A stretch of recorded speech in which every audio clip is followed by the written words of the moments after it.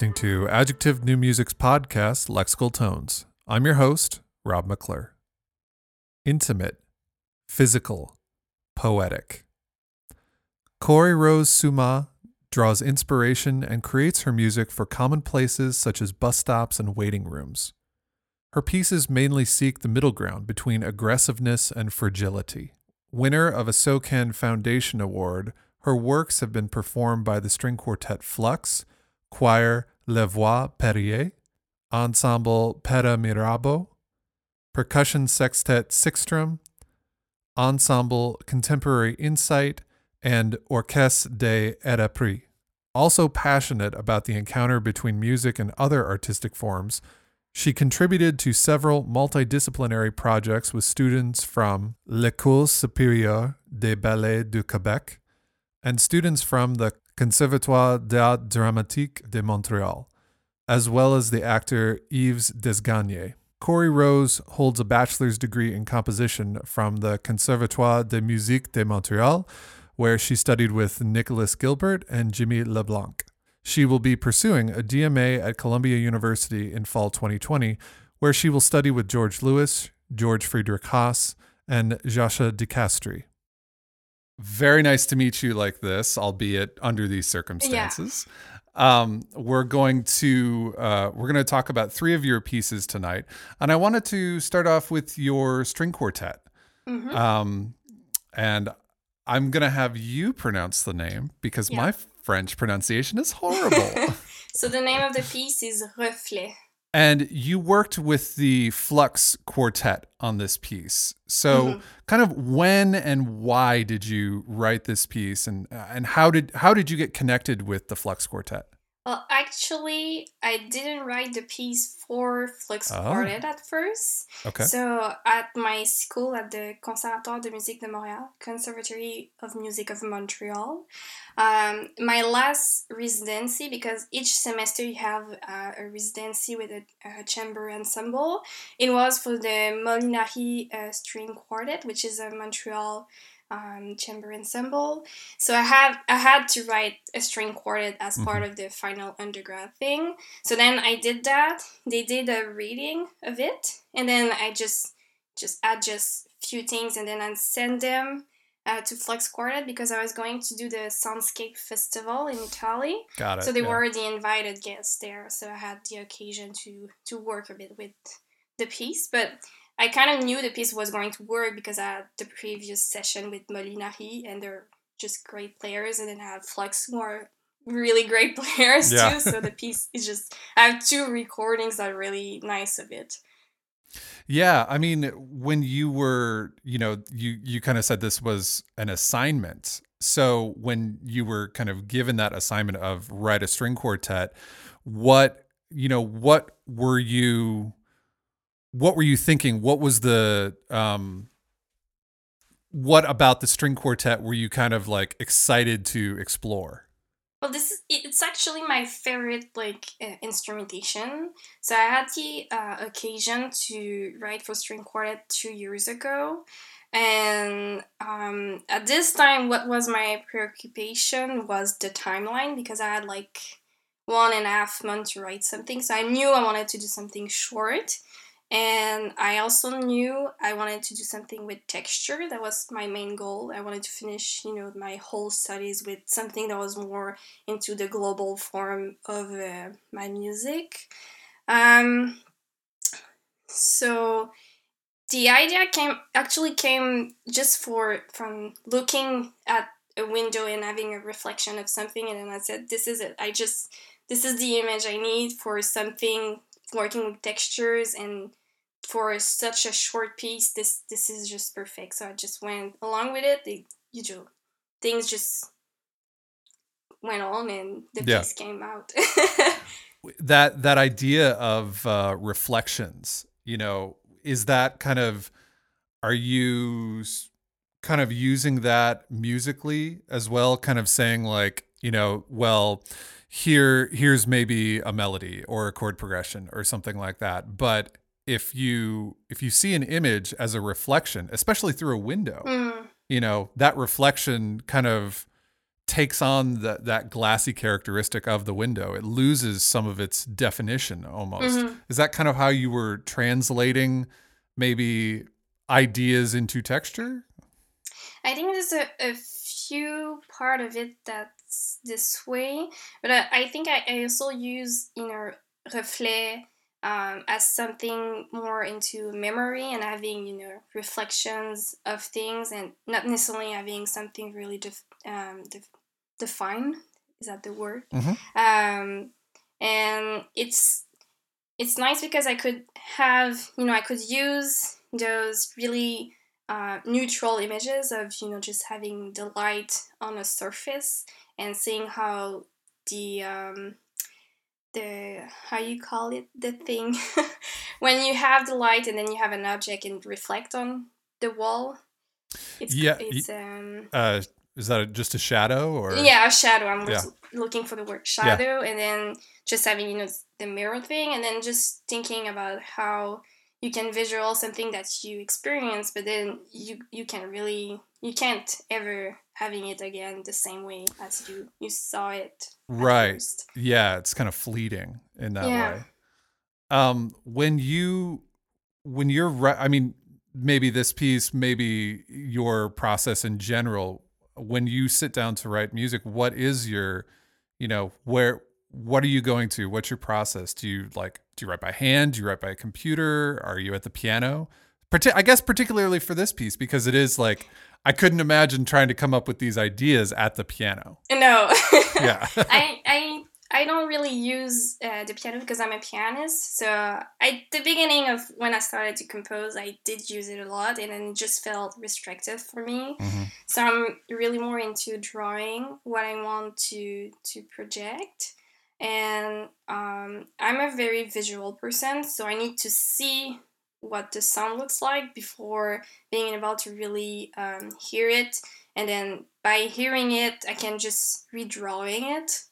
I don't like to use computer for anything because it just doesn't feel natural and just slowing me in the process. Yeah, it really does, especially, if you're writing a notes and rhythm melody harmony piece. I think the computer can it takes care of a lot of stuff that maybe working by hand would bog you down in. But for something like this, it's the complete opposite. The computer is just a roadblock standing in your way to get to where you want the score to look like and the sounds to be represented as. When you were writing this, because you were writing it for a residency, you didn't have the quartet available to kind of try things out yet. No, I didn't. But I made so many researches in the past, so I just knew how the instruments work, and I also did I did 2 years of cello, so it helped me a lot just to how it works and how pitches work and what you can basically do as just an amateur. So I knew I could, when the piece was going to be done, I could try things that I wasn't sure of, but there's so many pieces, there's so many resources, just on the internet, that I didn't feel stress about not having any instruments available for me. So when you're working with so many sounds that are, let's say, non-historically traditional. Non-traditional, yeah. Yeah. I mean, because they are becoming more and more, they're more contemporary traditional in a way. Yeah, exactly. These are techniques that have entered the lexicon and they're not going anywhere, So, but when you're working with so many of these sounds, is there a kind of timbral logic that you're following? I mean, is there something that suggests a certain sound to you? I mean, for me, since I have a background in electronic music, I would use that to guide me in this, and then kind of then kind of just orchestrate my ideas for the ensemble. Okay, yeah. Do you have anything like that, or like you said, you're kind of a visual person, so you? Yes. I think this has been really confusing for me since I started at the conservatoire, because I didn't know what I was actually looking for in the sounds I was making, and now it's more clear for me that I'm looking at the physicality of the objects. So the more I can, feel them, and the more they are tactical in a way, the more I'm interested in them. The more I can see how they can function in the space, the approximate space I'm giving them, because you never know in any kind of room they are going to be performed. Yeah. But it's just so clear for me. It's the morphology and the physicality of the objects that's the thing for me. As opposed to say, like, not, and of course, not that you're like completely denying the, the last however many hundreds of years of string playing. No. But like you still have those moments, of course. But it kind of sounds to me like just a bowed note on a violin. We've almost kind of, through having listened to so many hundreds of years of string music, we've almost kind of divorced that sound from the actual instrument that makes it. But you're interested in getting to the actual physicality of playing the instrument. Almost, if I can make a leap, comparison, almost the way that the painters in the mid 20th century, like the New York School of Painters, were interested in painting with the materials, like not painting a picture of something with materials, but actually engaging in the materials themselves for their own sake. Does that kind of ring true to your process? A concrete music kind of way of thinking, like Pierre Schaeffer used to do. I do think when I started to, organize any kind of sounds, there's no meaning at first, because since it's physical, it's visual, it's there. I hear them and they're just there. But the more I work on it, the more I see how the whole idea can be linked to something, in this case, reflet. So I saw the reflet, but I wasn't like, okay, this is my piece. Some impression came on me, and then I knew I could do something with this impression, and then after doing the whole piece all those textures, I was able to see, oh yeah, that reflet back then was really an inspiration in the end. Yeah.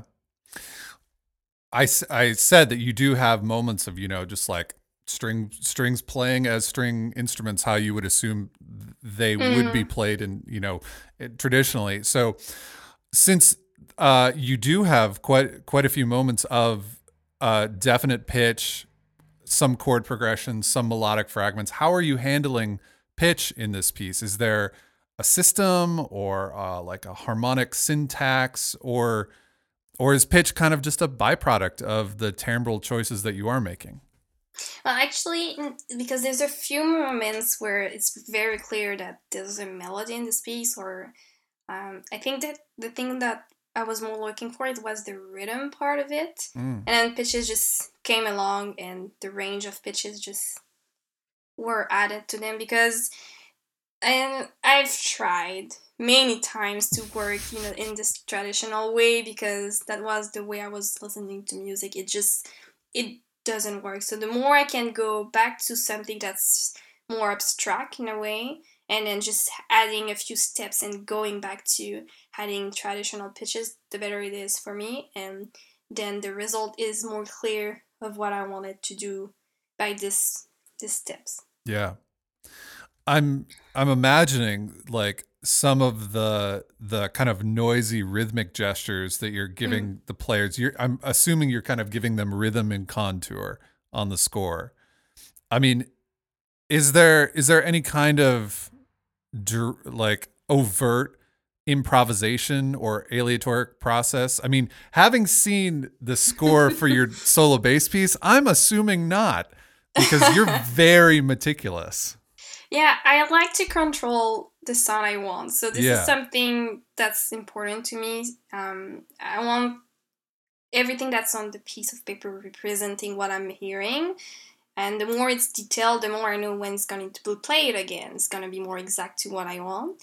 But I am also a lazy person sometimes. So if I know I can have a texture by just, adding 3 weeks more to the writing process and then just having those intense rhythm for something that's basically there for a short amount of time, and the same result can be done with just like a box, a few pitches, and then a few instructions that's easier to work with musicians in the end to see how they are effective or ineffective, then I'm going to do it. I'm not going to waste time, because I feel like we waste a lot of time, not wasting because it's all in the process, but we're spending a lot of time of thinking, and then we write, and writing for me is shorter than thinking. And if I can just shorter the time I can write so I can think more and then have something more stronger, and I will do it.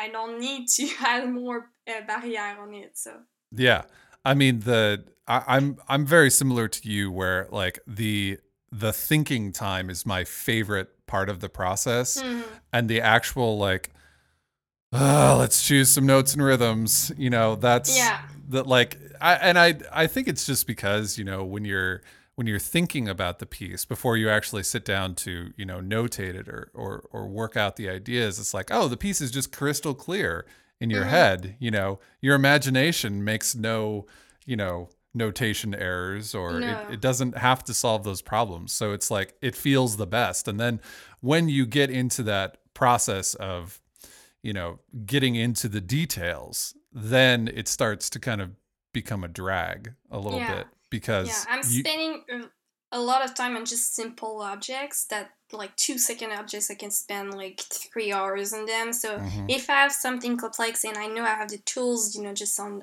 Open Music or anything like that, I'm gonna use them. They are there for that. And at first it felt like I was cheating in some way, because seeing some of my colleagues working very hard to do those structures and using mathematical processes, I felt like, well, I could do something like that, be a real contemporary composer, but I have other things to do in my creative process, so I just gave up on that part. Yeah, totally. When you said Open Music, do you mean the Earcam software? Yeah. So are you using that sometimes to just like, hey, I need some, like, for this part, it needs to sound random, so I just need some pitches or something, or I need some rhythms. To do it. Yeah. They have the whole thing, and it's more precise than what I can do just by having my sheet of paper in front of me. I know there are a few people that are really good to doing their own systems and having kind of the same result, but it saves time, and it's just, the result is just better. Well, totally, because and like I like what you said, that it's just a tool. Like you are deciding when and how to use that tool. I've done that plenty of times when you write like I've written programs to like, well, I want harmony to kind of evolve like this, so I'm going to write a program that I could just do it. I press a button and 10 seconds later I have like 400 harmonies that I can choose, like in a row that I can choose from, or something like that. So yeah, I totally agree that when that kind of thing is not integral, or even maybe it is, but maybe you just want to kind of take the decision out of your own hands. Like, I think one time I did that because I felt like I was in kind of a pitch rut. I kept choosing the same things over and over again. And I was just like, I know if I'm left to my own devices, I'm going to choose this thing. So instead, I'm going to write a computer program that will be based on the things I like, but then it will also choose things that I wouldn't think about. So yeah, they're good tools. And then you can always correct the computer. The computer isn't exactly always right. So yeah. Sometimes you have something really close to what you want, but there's always parameters that computers can they can have it. So you have to always check. I like that. The computer is not always right.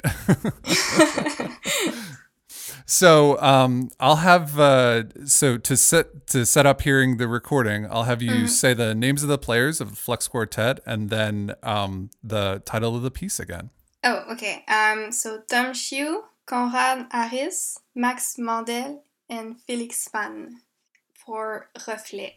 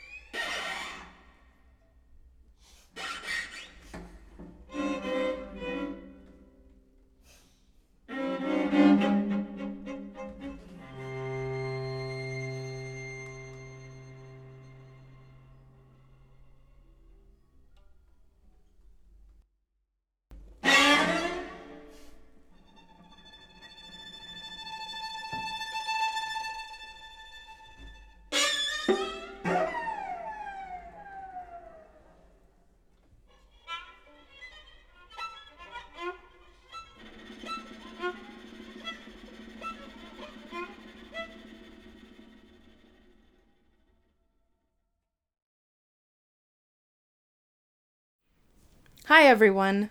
My name is Jamie Lee Sampson. I'm a co-owner of Adjective New Music LLC and a proud member of the Adjective Composers Collective.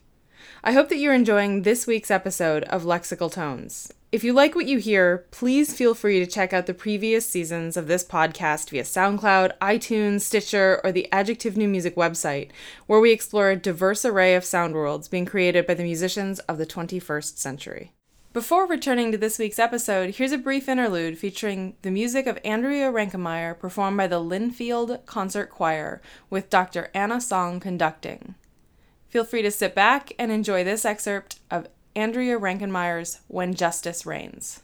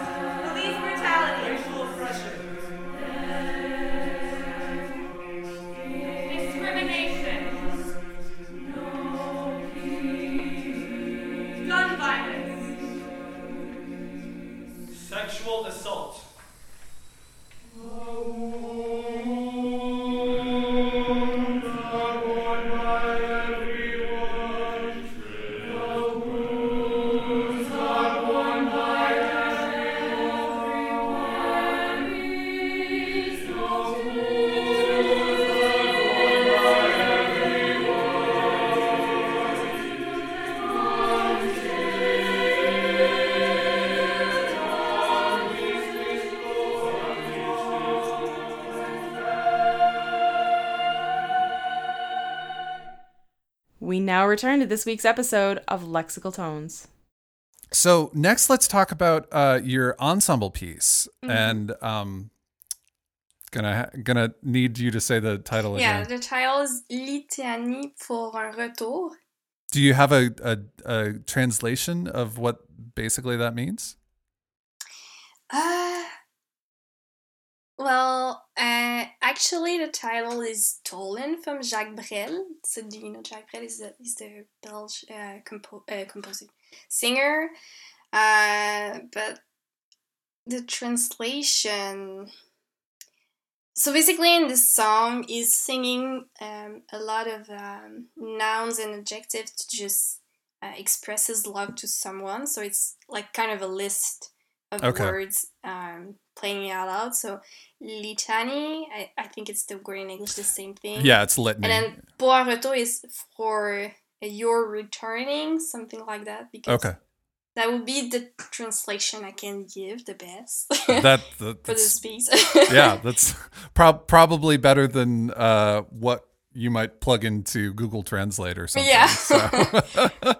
So this piece is for saxophone, trombone, tuba, percussion, piano, 2 violins, cello, and double bass. Mm-hmm. And I looked at your program notes that you have on your SoundCloud, and admittedly, I did throw them into Google Translate. And something that came out from them, and you can kind of tell me if this is right or wrong. At the very end of the program notes, it said the piece is sometimes a turbulent lullaby, but also a reflection on the intimacy and beauty that we find in our daily actions. And I'm kind of wondering what kind of daily actions inspired this piece. So I'll just say that I have always been a lunatic person since I was a younger child. And I also had a lot of difficulties at school. So most of my time I will spend them at looking at the window outside and just looking at what stuff was going on, which is basically nothing because when you're in school, there's nobody around. Everyone is at work. So at that time, when I was writing for this piece, I was in this kind of routine where you're at school and then you have your classes and then you have to find 2 or 3 hours to compose. Then you have to go back home to eat something and then you have to go back to work. And this kind of routine just inspired me in a way like I liked it. I like it to just have the same schedule and just doing stuff around. And but I was mainly inspired by just using transportation, taking the subway, the bus, or walking back from work, from school, reading a book, or just sitting in a place just to relax and just seeing how the sun is at that time or anything like that. Yeah, I mean the actions of our daily lives can be like very poetic if you like put a frame on them. Like it kind of speaks to the the idea that like John Cage was saying, that was purporting that anything can be music, but not everything is music. You still need the frame. You need the frame still. Right. So yeah. I mean, I think that's a very beautiful sentiment. Where did the instrumentation for this piece come from? Yeah. Okay. So actually, it was also a residency at the Conservatoire. So basically, this is a weird class. So each composer during their undergrad, they have to do this kind of chamber music ensemble. But the thing is, you don't know the instrumentation before the midterm because people are actually taking or not taking the class. So they're deciding if they want to do it. So performer, I think they have to do like 2 classes in this style. So you can't know the instrumentation before like half of the semester, which is really hard to work on anything. And you kind of want to have an idea, but you want to see what you're gonna get. And my idea actually wasn't the best idea for this instrumentation, but I somehow made it work. So because I have a lot of low frequencies instruments, which is a lot, it's an unbalanced instrumentation too. But I was kind of stuck with it. So I had to work with them. Totally. That was kind of a challenge. Yeah. I mean, and the thing that that makes so much more sense to me why you have a tuba in this ensemble. Because I was the only one with a tuba. Right. So this class you were taking, was it kind of a thing where you said all the composers had to take it and performers could kind of elect to take it? Was it kind of a class where you are like everyone that's in it, everyone composes, everyone performs? Or no, it's okay. So the performer at the conservatoire, basically they play some other repertoire, so they can play some French Canadian music, contemporary music, or they can play some classic. And then each semester, if we are a mini composer, they have like one creation to do, basically. So for this semester, that was my piece, and this semester after that was one else. I was creating a piece, and the instrumentation was also changing because people were or were not taking the class. Yeah. Oh my God, that's so I'm hoping someday they will just make it easier for us to have instrumentation beforehand, but it's just the system how it is.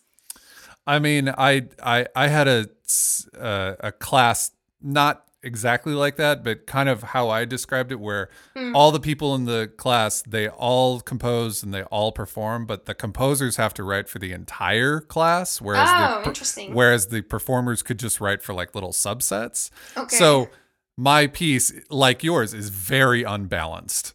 Like it's just kind of, you just get the, I have a trumpet and a horn and a trombone and 2 double bassists and 4 pianos, and it's like, what am I supposed to do with all these? Yeah. And I honestly think that this was never going to be played again because it's a really specific instrumentation. But then it got played in Toronto by a new music concert, so that was nice to hear again and see how this unbalanced things is kind of working. Right. Yeah. Yeah. What kinds of, so in the beginning of the piece and kind of all throughout the piece, it seems like the instrumentalists who are not playing at that particular moment are also saying things in different spots. And it seemed to me that the audience is maybe not meant to know but what they're saying, but just to hear like kind of murmuring, if they're almost as if they're overhearing someone else at like a cafe or something. So are we meant to hear specific things, or does it kind of not matter? There are a few phrases. So at the beginning, at the end, and in the middle, where I really wanted the people to hear, but it for me was more like a texture, and I love to make my musician talk. They're really uncomfortable doing it, but it's something special that we can really reproduce in music. Although now I'm not making anyone speaking in my music, I'm trying to see how I can just convey it with sound, and it's really difficult. I haven't find any kind of sound that's just close to it. And basically, it's not even a text. It's some verb, it's some noun, and then there's a few, fragmented phrases. It's, if you read it, you kind of see what the text means, but it's not meant for people to actually hear the whole thing, except the beginning and the end phrases, which are very important in the whole piece. Yeah. And what because they are in French, what do those what do those phrases mean? I want them to stay in French because certainly I've been playing, in English concert, but it doesn't mind me if people don't really understand it, as long as I understand it in a way. But it doesn't steal anything to not understand it, I think, in the end of the piece or at the beginning. So yeah. Yeah. Okay, cool. Since this piece is dealing way more with pitches and harmonies, how are you kind of handling it in pitch, harmony, melody, whatever? How are you kind of handling it in this one? So this piece actually marks, I feel like, the beginning of what I want to do in composition. I'm not sure I will do anything like that again, but I was really tired at that point to not have been able to convey what I wanted. So I was mostly working with things I knew, so like pitch and rhythm, as we talked. But I also didn't know much about contemporary music. It just felt like I knew, after war and then until the 80s music. And it felt like if it's only that, it's kind of, boring. And then I had this brilliant class with one of French-Canadian composer, Maxime McKinley, and just did the whole, contemporary music history from, after war and until today. And then I discovered what contemporary music could be. And it just blew my mind. I didn't know any of those people after the 80s, and how sound is just, it's incredible. Because you go from a point where it's just, the system is just going to collapse, and then it collapses and just go in so many different ways. It's so interesting. So I was inspired by some, like Gérard Pesson or Salvatore Sciarrino or Kate Soper. Those were really my, opening to that kind of world. But although I knew I wanted to go to something more like this. It was hard for me to just kind of start over again. Yeah. And at some point I was really frustrated. Plus I just knew the instrumentation, so that was really hard to work with something like that. And I rarely do that now, but I sat down on the piano and I just played a few things, and then this melody came up and I just said, this is it. So I worked from those 4 pitches that you hear the whole piece, and with 4 chords, and then I just started with it, and that was it. There's no structure. There's only those 2 things, the pitches and those 4 chords, that's just doing the whole piece. Yeah. So you kind of discovered in that, hearing and studying music from like the 80s and beyond, or even I'm assuming also, finding pieces from before that are just not taught that much, because they don't fall into that narrative of, oh, you have to be a serial composer or you have to be a minimalist or something like that, so you kind of gained inspiration from those people, like you mentioned Kate Soper, that are maybe like just kind of doing it how they want to do it, I mean, it's their personalities actually that won me over. It's not even so much the song, it just felt like it's their music. Well, yeah. I mean, I love Elliot Carter and anything like that, but at some point it felt like I was listening to something general more than something personal, and it was back then. It was the time for doing that, but for me, I felt stuck, and I felt also that I was really late compared to my other colleagues because they knew more than me, and I wasn't really looking into anything contemporary music because I was really confused of what I should be looking for. So then I had this was just so helpful, and I listened to everything I had to listen to until I couldn't listen to anything because everything now sounded the same, so I had to go back to something completely different. But yeah. I mean, I have to say that, that is where a lot of educational institutions kind of fail, is they can't bring you up to the present. In terms of music, like in any given undergraduate theory class, you're lucky if you get up to like serialism. And then if you go beyond that, oh my God, what school are you in? Like, but even still, like, I think because education is so focused on using a textbook and using the materials that are out there, having concrete research out there, like research is always so far behind what's actually happening right now. So it's like, if you really want to give your students, or like if you are a student and you really want to have that experience, it's like you almost have to go out and get it yourself. Yeah.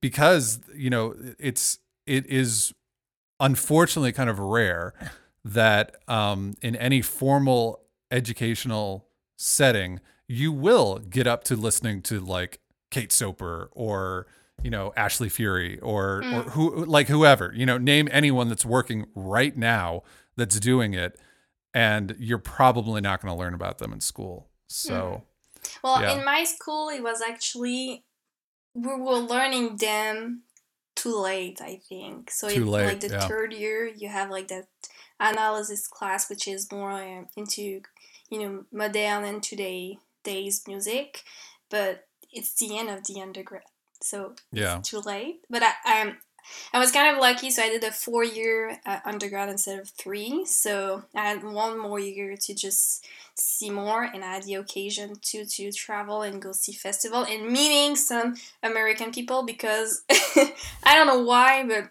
we're so into European music at the Conservatoire, which it's fine, but it felt like anything that's American was more into minimalism, which is not true. Yeah. So then I had to meet some people of my age and saying, yes, there is some influence of this for sure, but there's also something more refined about this. And not that I'm not minimalist at all, but it really helped me to reconnect with something more consonant in a way. Mm-hmm. Yeah.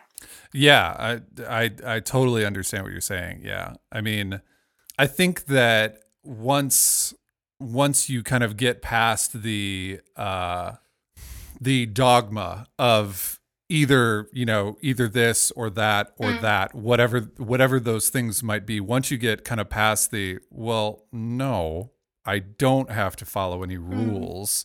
I'm going to take what works for me, and like you said, make a more personal music. And once you kind of come to that, I think it's much easier to, because I'm like, I completely relate to what you're saying. Like, I went through that myself, where I was like, playing a major chord on the piano. I was like, that doesn't feel good. And then, it was kind of, I think, trying to get to that, well, what, I'm having that reaction because I've been taught to have that reaction. Like, what is actually inside of me? Like, what feels good?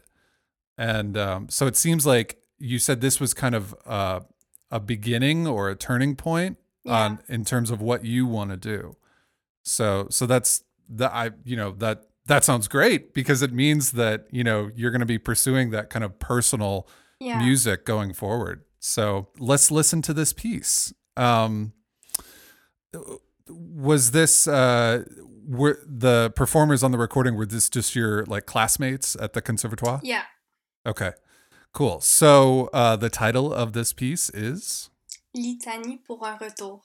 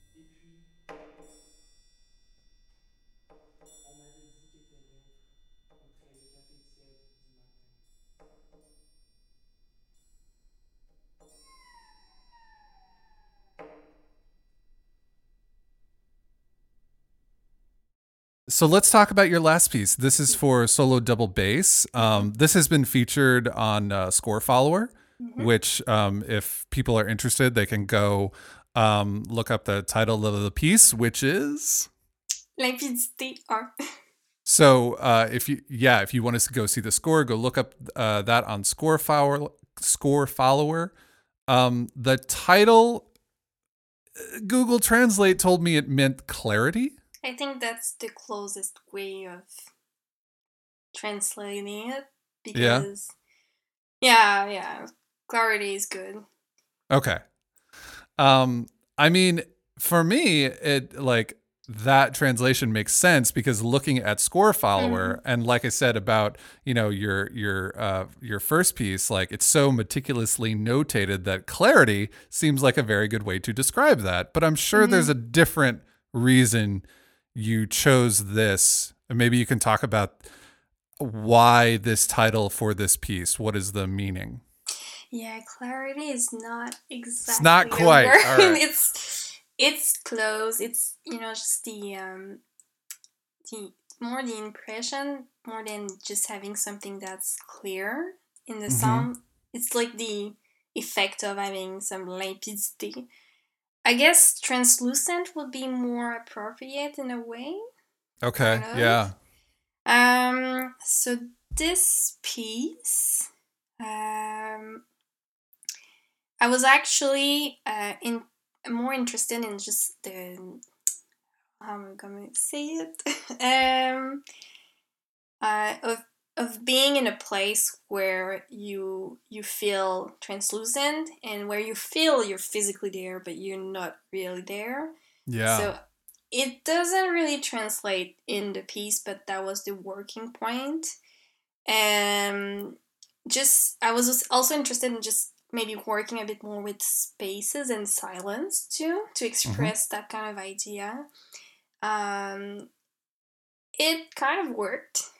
But in the end, it's again more about texture. That was like some point I wanted to try to add more sound objects.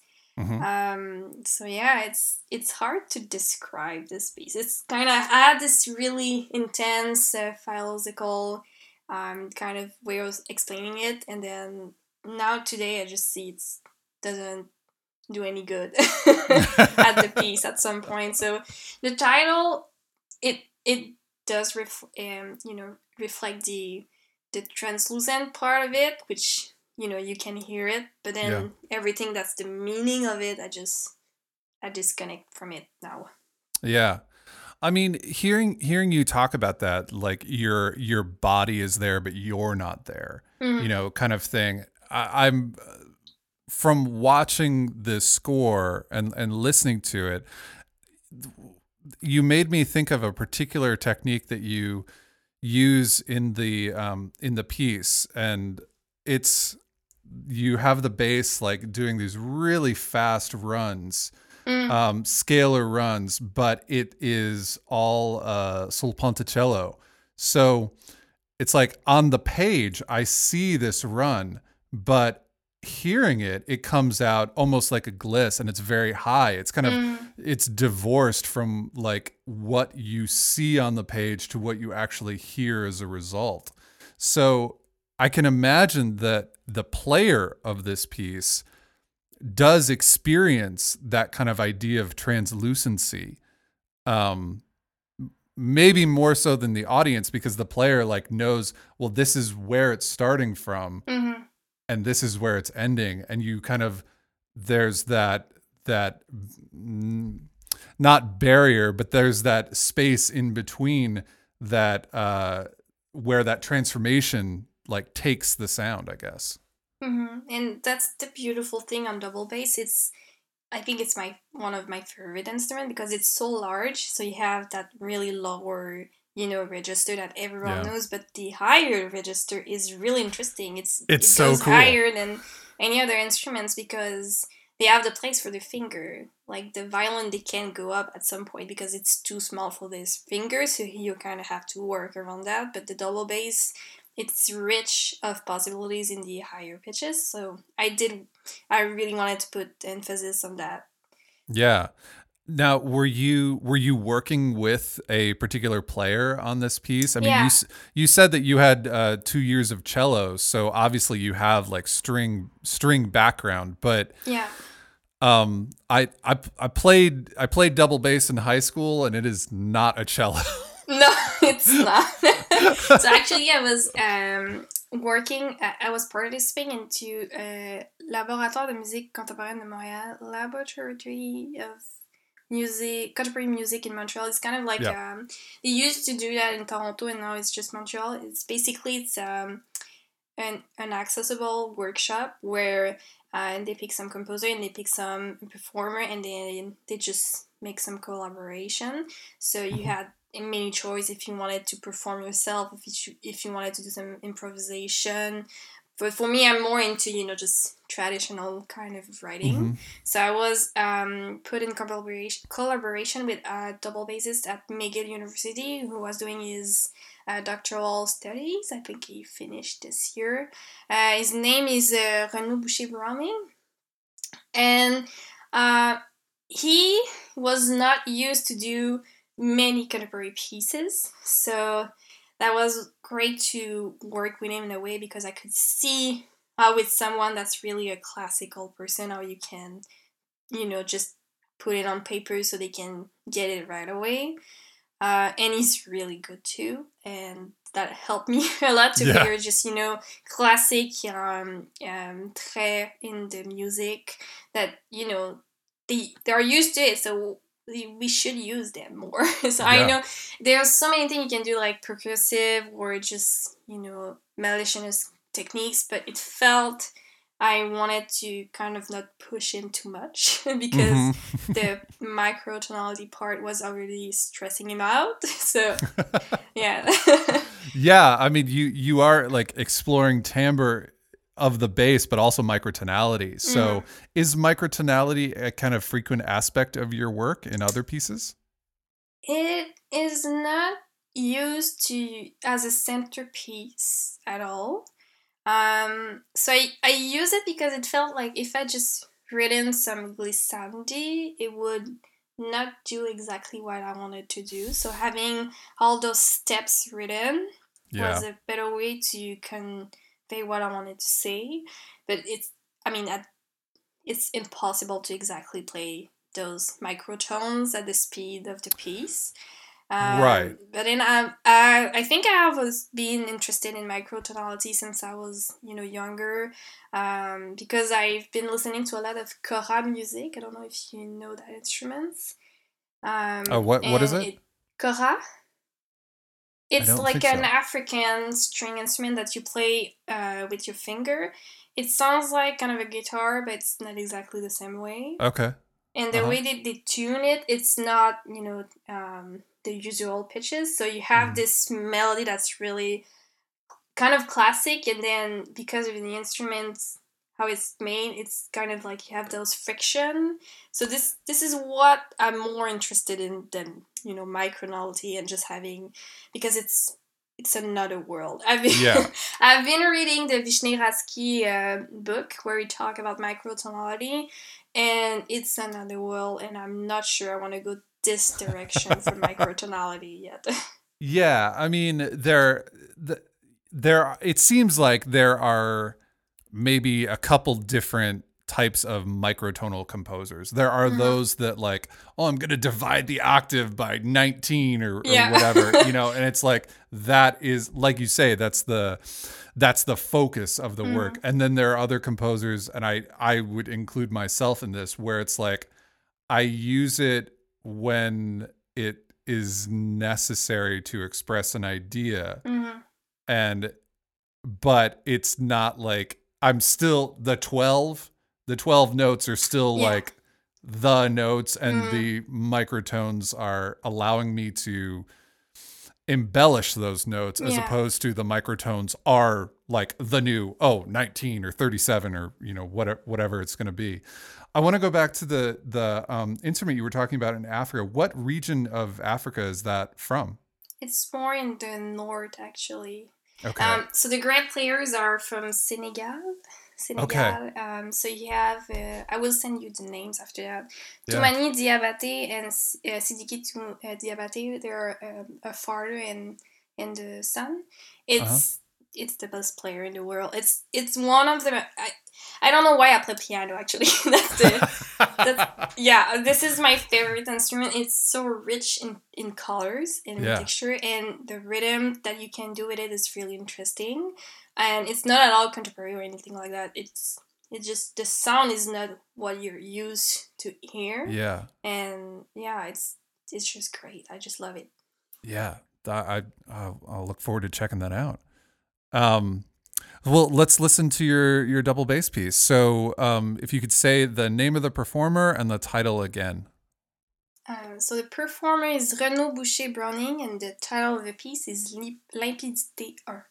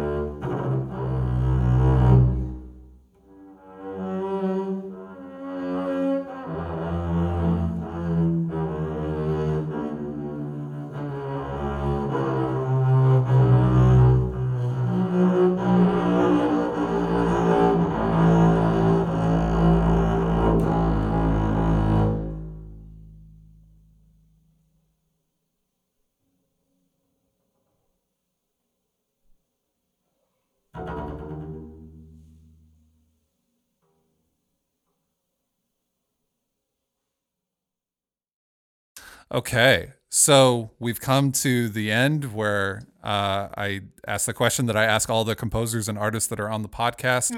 How did you come to music as something you wanted to pursue for your life? Ooh. Yeah. So I'm a pianist since I was 8 years old, which is kind of late for a pianist, right? So I have always been interested in just sound since I was little, but not in a academic way or anything like that. So I think I actually started to compose by being inspired by film music. This is mostly what you're interested in when you're younger or anything like that. And then I went to, after high school in Quebec. It's really particular to Quebec. We go to something called Cégep, which is kind of a college, but not exactly the same way. It's a unique system. And basically you have to choose what you kind of want to do in the university. So I choose to do some music. So I perfected my piano the best way I could. And then I had to go into composition because I was interested into. And we had some electroacoustic classes. So really intense electroacoustic classes. And that I really love doing electroacoustic. I almost chose to go into electroacoustic. It was easy for me because you hear the sound and then you just place them, which is basically what I do with paper now. Yeah. So, but after that, I don't know why.